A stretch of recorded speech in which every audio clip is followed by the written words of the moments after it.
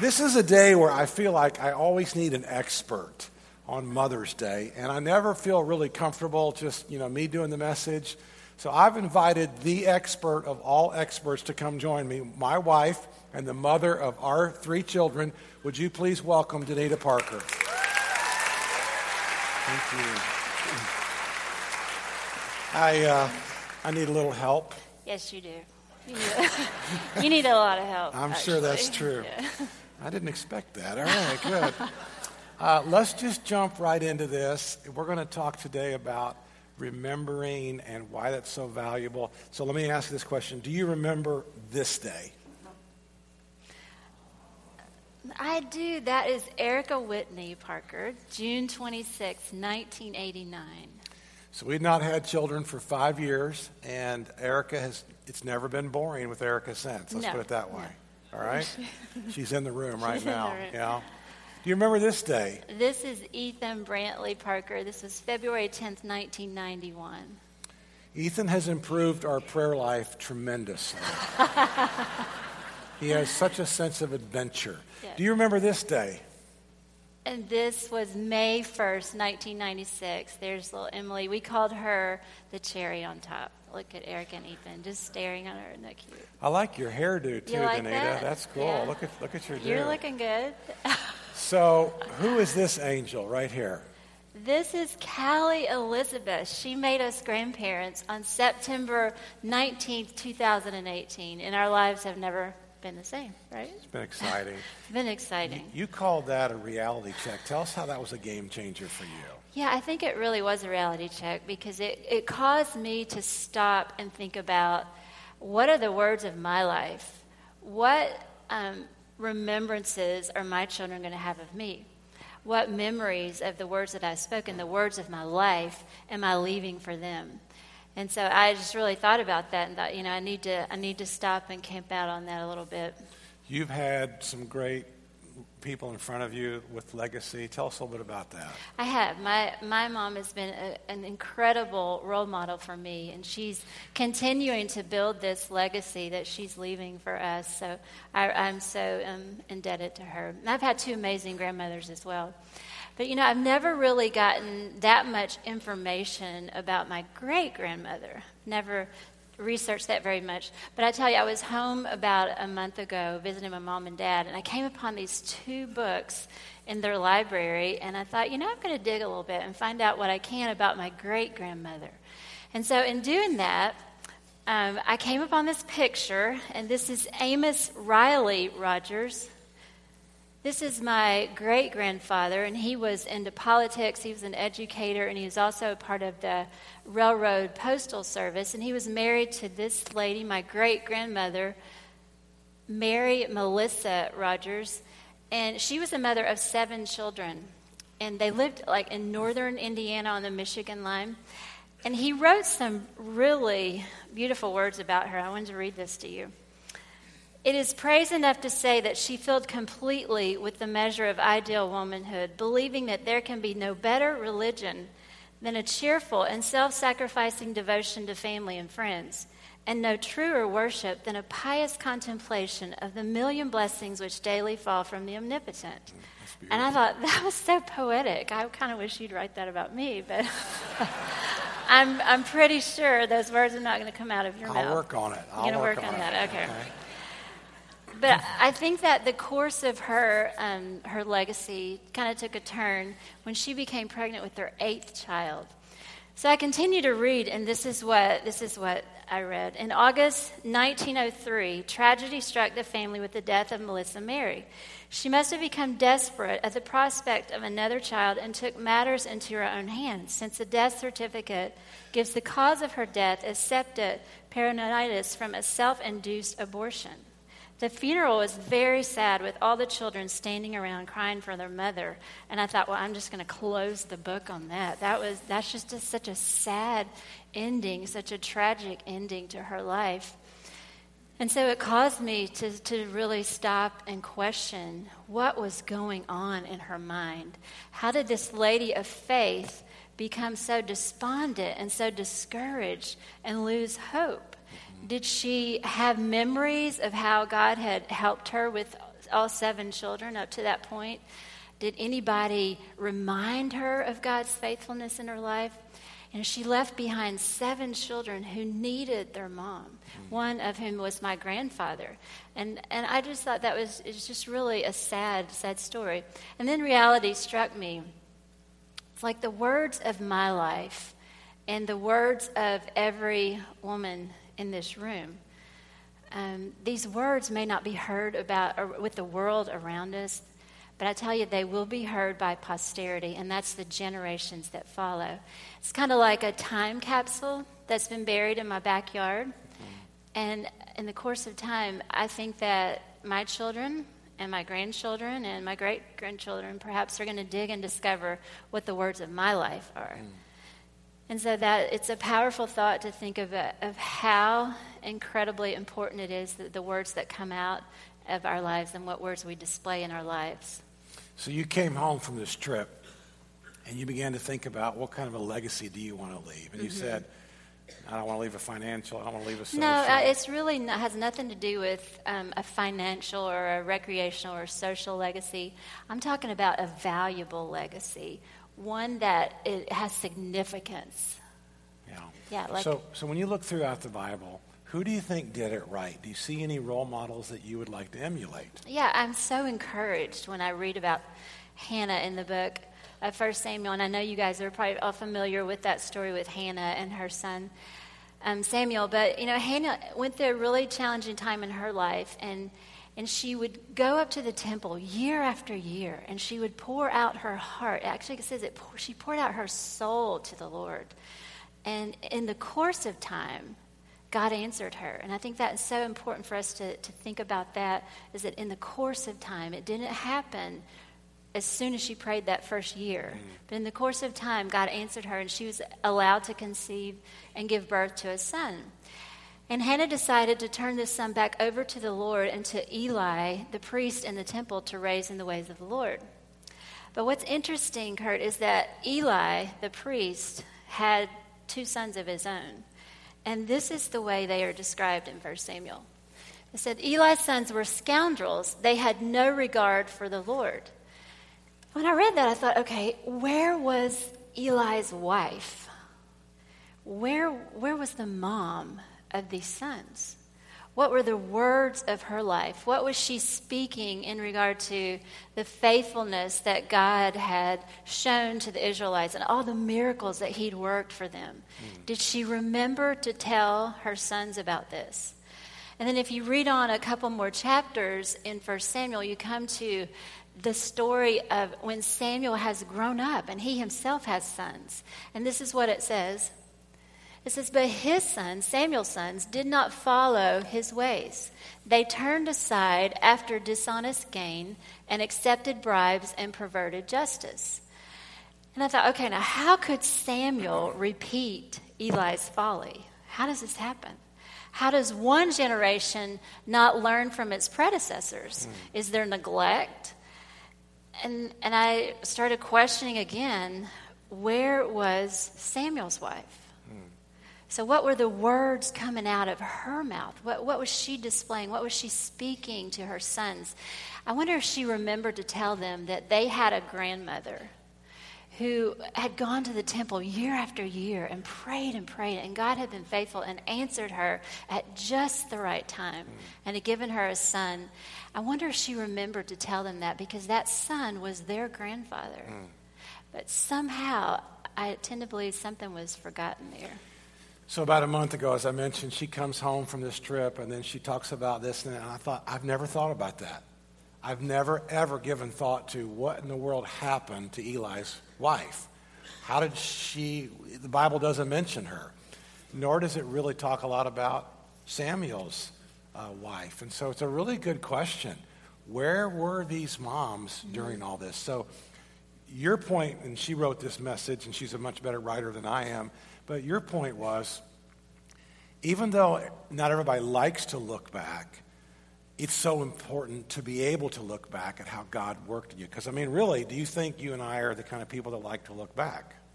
That's really not our personalities. We are people who love to look forward And I believe with all my heart that even as we sing that fullness song that we do often here at church, that the fullness is coming in our lives. And in the next half, we're going to experience and bear more fruit for him than we have in our first half.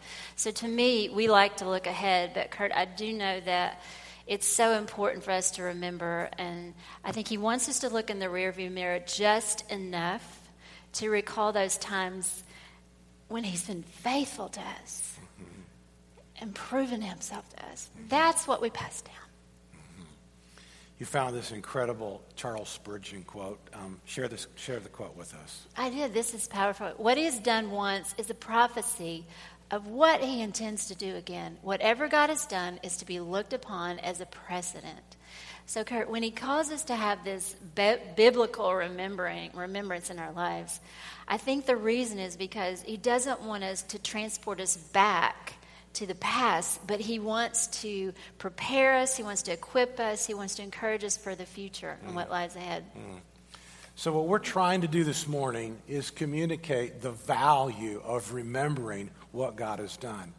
And in Joshua chapter 3 and chapter 4, there's a story about that very thing. And in Joshua 3 and 4, the Israelites have been in the wilderness for 40 years. And now they're going to cross over. They're going to cross the Jordan River. But what makes it so interesting is the Jordan River is at flood stage, and you and I cannot cross this river at flood stage. Yet, there's about 3 million Israelites that are asked to cross the river. And so what God says, he said, the priests will now carry the Ark of the Covenant. And the Ark of the Covenant is the presence of God. And so when the presence of God that's on the shoulders of the priests touches the edges of the waters will stop. And then these priests are to carry the ark into the middle of this river. And what takes place then is 3 million Israelites cross on dry ground. But he asks them to take a stone out of the middle of the river and go put it on the bank. Pile up this group, there's one from each tribe, so there's going to be 12 massive stones. And every time you and your children see these stones, you remember. Now, this isn't what you're to remember. This is what they were to remember. But because they remember this, it inspires us to be able to remember our own stories. And so what are our stories of how God's worked? Those are the stories that we tell our friends, our family, our children. And so let's look at this story kind of quickly in Joshua 3 and 4. And it's really about stones of remembrance. Here we go. So when the people broke camp to cross the Jordan, the priests carrying the Ark of the Covenant went ahead of them. And every time you see the Ark of the Covenant, that's the presence of God. That's the presence of God. So the presence of God now is going to step into the Jordan River. Now the Jordan is at flood stage all during harvest. Yet as soon as the priests who carried the ark reached the Jordan and their feet touched the water's edge, the water from upstream stopped flowing. It piled up in a heap a great distance away at a town called Adam in the vicinity of Zareth, while the water flowing down to the Sea of the Arabah, that is the Dead Sea, was completely cut off. So the people crossed over opposite Jericho. The priests who carried the Ark of the Covenant of the Lord stopped in the middle of the Jordan and stood on dry ground, while all the Israelites passed by until the whole nation, about 3 million people, about 3 million people are crossing the Jordan on dry ground. This is an amazing story. Until they completely crossed. When the whole nation had finished crossing the Jordan, the Lord said to Joshua, choose 12 men from among the people, 1 from each tribe, and tell them to take up 12 stones from the middle of the Jordan, from right where the priests are standing, and carry them over with you and put them down at the place where you stay tonight. So Joshua called together the 12 men he had appointed from the Israelites, 1 from each tribe. And he said to them, go over before the ark of the Lord your God into the middle of the Jordan. Each of you is to take up a stone on his shoulder, according to the number of the tribes of the Israelites. In other words, 12 stones, 1 guy from each tribe. To serve as a sign among you. In the future, when your children ask you, what do these stones mean? You tell them. You tell them what they mean. And that's the application for all of us in this room this morning. We tell our children, our family, our friends, our neighbors, we tell them our salvation story. We tell them how our prayers were answered. We tell them how God showed up in our lives. We tell them how this wasn't going well, but we prayed for this, and look what God did. This is a God story. You tell them your God story. You tell them over and over and over again. And see, the children then begin to instinctively trust the nature and the heart of God more than anything or anybody else. And that's the objective, that the children will trust the heart and the nature of God. You tell them. You tell them that the flow of the Jordan was cut off before the Ark of the Covenant of the Lord. When it crossed the Jordan, the waters of the Jordan were cut off. These stones are to be a memorial to the people of Israel forever. So the Israelites did as Joshua commanded them. They took 12 stones from the middle of the Jordan, according to the number of the tribes of the Israelites, as the Lord had told Joshua. And they carried them over with them to their camp where they put them down. Joshua set up the 12 stones that had been in the middle of the Jordan at the spot where the priests who had carried the Ark of the Covenant had stood, and they are there to this day. Now, there's two purposes of this. One is an immediate, and one is a long range. And the immediate purpose there was to help them realize if God delivered me here, he can deliver me tomorrow. Because they're getting ready to go into the land, and the land is filled with enemies, and these whole miracle stories are going to happen over and over and over again. This wasn't going to be the end of the need for God to supernaturally intercede. This is just the beginning of the party. But there's a long range objective. And the long range is us. The long range in that story would be thousands of years from then to us today on this very day. And if God worked miraculously there, he can work miraculously here. If God worked miraculously in their life, he can work miraculously in your life. And that's the objective. And so the whole goal then of us remembering our salvation story, and our provision story, and our healing story, and our help story, and how God just did this, and God did this, and God did this. And we tell our children until finally our children it's just natural to trust God. It's just natural to trust the heart and soul and the nature of God. It becomes more natural to trust God than anybody or anything else.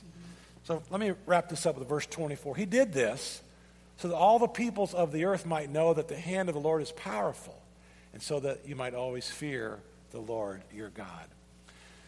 So why is it so important for us to remember?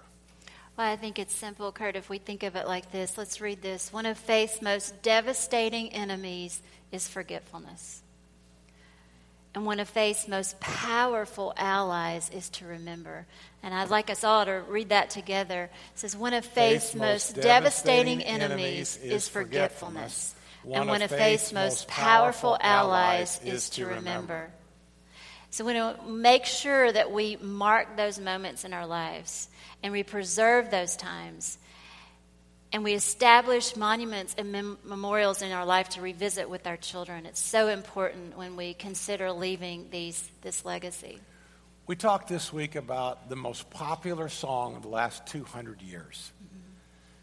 It's a hymn, and it was written by a slave trader. The most popular hymn sung the last 200 years is Amazing Grace. Amazing Grace. Mm-hmm. And John Newton was the guy who wrote it at the very end of his life, and he was a bad man, wicked, evil. Bought slaves, sold slaves, did things with slaves that we're not going to talk about at church. He was not a good man. But he had a mother for 7 years. She died of tuberculosis about the time he was 8. And for 7 years, his Puritan mother, as she's described, poured gospel, scripture, truth, hope, faith into John Newton. It's an amazing story. So that at the 2/3 of his life, where it really counted, he remembered the stories that his mother would tell. He remembered her faith, and he gave his life to Christ at the end. And he wrote literally a whole bunch of hymns. The most famous one is Amazing Grace, how sweet the sound that saved a wretch like me. Well, the point this morning is your stories, your stones of remembrance.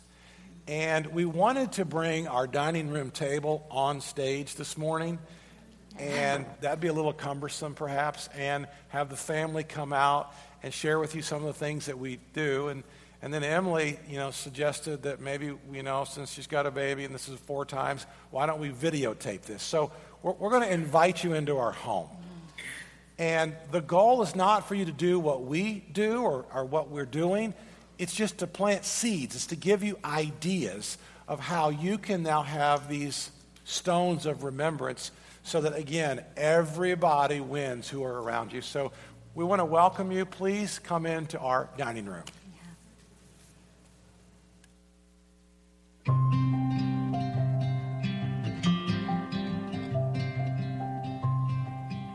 Welcome to our dining room. I know a lot of families don't use their dining room. We actually use this room all the time, perhaps much to the chagrin of our kids, because I remember when you were a little bit younger, you said, "Dad, this takes 3 hours," and I loved our 3-hour dinners that we would have in here. And this really became a table of remembrance. We would talk, remember, share, catch up. We're going to remember the stories that God has impressed upon us by making this a table of remembrance versus a table of criticism. It's really easy to be critical and critique things and talk about people, but we really tried to make this just a table where we mutually encourage each other. So when you remember your God story, and when you tell your God story, everybody wins. Because when you tell your story, it bolsters your faith, but then everybody else in the room also wins. They hear your victory. They know they can have a victory. But I really think the biggest winner of all around a table like this are the children. The children just grow up instinctively trusting the heart and nature and character of God. So we don't have literal stones like out of Joshua chapter 4, out of the Jordan River, but we do have our own pieces that relate to those stones. And one of those is we would talk about the special person. We would go around the room and talk about it, but it really gave glory to God because God's working in the person, and the rest of us would recognize how God was at work. So, Erica, tell us about the plate, the special person. Maybe start with the history of this. Sure. Well, the special person plate started in 2004, so about 15 years ago. We started this, and my mom came up with the idea for Ethan, Emily, and I to go to a paint your own pottery piece store and paint this plate. So how it would work is if it was your birthday or a special occasion, or maybe sometimes just because if you're having a hard day, she would pull the plate out and you'd use that plate for dinner, and then once dinner was over, we would all go around the table and share something uplifting to that person. So why they were special, or what you loved about them, or a fruit of the Spirit that you saw in their life, or how God had been working. And this was just really impactful because words matter and you remember what people say to you. So this started first just in our intermediate family, but it quickly spread to other significant people in our lives and became more of a large group thing occasionally. And I remember looking back when I was little that sometimes those larger gatherings made me a little bit uncomfortable as a kid, having to share, remember, like why people were special. But looking back, that was such a great growth opportunity. It got me out of my comfort zone, and it just really made me participate in the act of encouragement, which was such a great positive thing.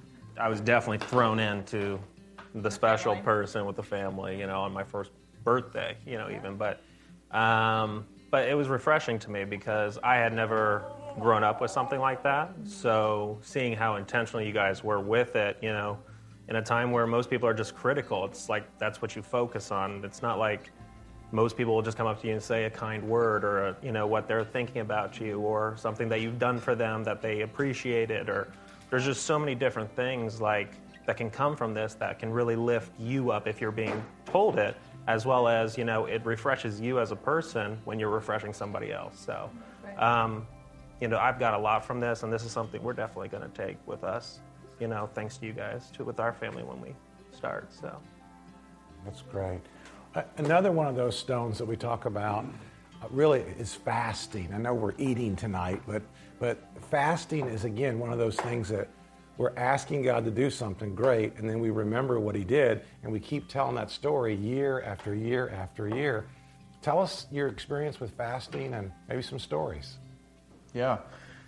Growing up, fasting I knew about it, but I didn't really practice it until the first church-wide fast a few years ago. And I really started learning about what fasting is, and when you dig to the root of what fasting means, it's humbling yourself before God, asking him for breakthrough, asking him for miracles because you can't do it yourself. And when you get down to that level and you look to God to fill, you open this door for breakthrough that you can't explain, other than this is a spiritual breakthrough. And it reminds me of the verse in Matthew where Jesus says, or Matthew 5:6, Jesus says, "Blessed are those who hunger and thirst for righteousness." Not those who hunger and thirst for bread and wine or whatever. It's being hungry and thirsty for righteousness, not for what you can provide for yourself. Only what he can provide for you. And it was an amazing concept. And once you wrap your head around that, we had some pretty unbelievable things happen in our own lives with fasting. And I'll just share one from a couple weeks ago. We were praying and we were fasting for unexpected funds, and more specifically, to get checks in the mail. And literally the day after we prayed, we got a check in the mail. And we started praying more, and we got another check in the mail. When we got one, we didn't stop. We kept praying for more. We wanted God to give us more. Why would we stop when the prayer is answered? Why would you not keep asking for more? And I think that's a big part of the fasting journey is don't stop. Keep fasting. Why stop asking for breakthrough? You're always going to want it. And I think the second biggest lesson that I learned was remembering what he's done in previous fasts or previous times where we've prayed for things and they've been answered, or maybe they haven't been answered. So when we write on the whiteboard at the beginning of every year when we do the fast, we go back to the year before and we look and we go, okay, we prayed for this, or this was a breakthrough, or this was like a miracle that happened, and we remember what God's done that year, and we take pictures of it and keep track of it on our phones for the year and just watch. And if something hasn't happened, we fast again. We keep going, and we don't stop. Yeah. A couple different stories. I think fasting has been really important in our marriage and with parenting because I feel like God's answered some really big prayers through fasting. One thing I can remember, I was going off to college. It was in 2015, and Andrew and I had been introduced, and I just was asking God to show me if it was from him, and I wanted clarity on that. And I remember I did a 2-week fast, and the day that I stopped fasting, he contacted me. And so I knew that it was from God. The second thing, we just fasted last year for during the 21-day fast with our church family that God would either grow us or grow our family. And 2 weeks into the fast, we found out that we were pregnant with Callie. I think you did both. Yeah. Ethan, big things happen around this table, and you come with big dreams and big ideas. Mm-hmm. And we've all been inspired and encouraged by the scriptures that you share, the theological themes that you come to. I'm supposed to be the theologian, but you come to the table as the household resident theologian. Tell us a little bit about some of the things that you bring to the table. I think it's been cool just growing up around the table together. Something that was instilled from such a early age that you guys placed value on was God's word. And to us, it became something that was almost kind of like something we didn't look forward to be honest, because we had to read a proverb before we ate a meal. We read the proverb of the day, pick our favorite verse, and we're like, starving, can we eat? But that was kind of cruel. Was that your idea? Okay. But I think just that became this like culture that when we gather around the table, we want to discuss God's word. And I heard this thing recently. This guy was talking about how God's word is like a lamp to our feet. And I've heard that a million times. He says, well, why is it a lamp? Why isn't it not like a flashlight? He says, a flashlight you can see 10 yards down the road, but a lamp you can only see a couple feet in front of you. And he said, the more you elevate God's word in your life, the clearer the next step is. And so I think that's so cool that that's been the center of our discussion. Now, as we gather and we eat, it's also that visual image that just as this is physical food for our physical bodies, God's word is spiritual food. And so we come around the Lord's table, he's like, do this in remembrance of me. And so I think it's so cool that when we come around and we eat, we really talk about the spiritual food. What we're really longing for is his word. And so it's so important to come around the table and discuss what God's teaching us in his word.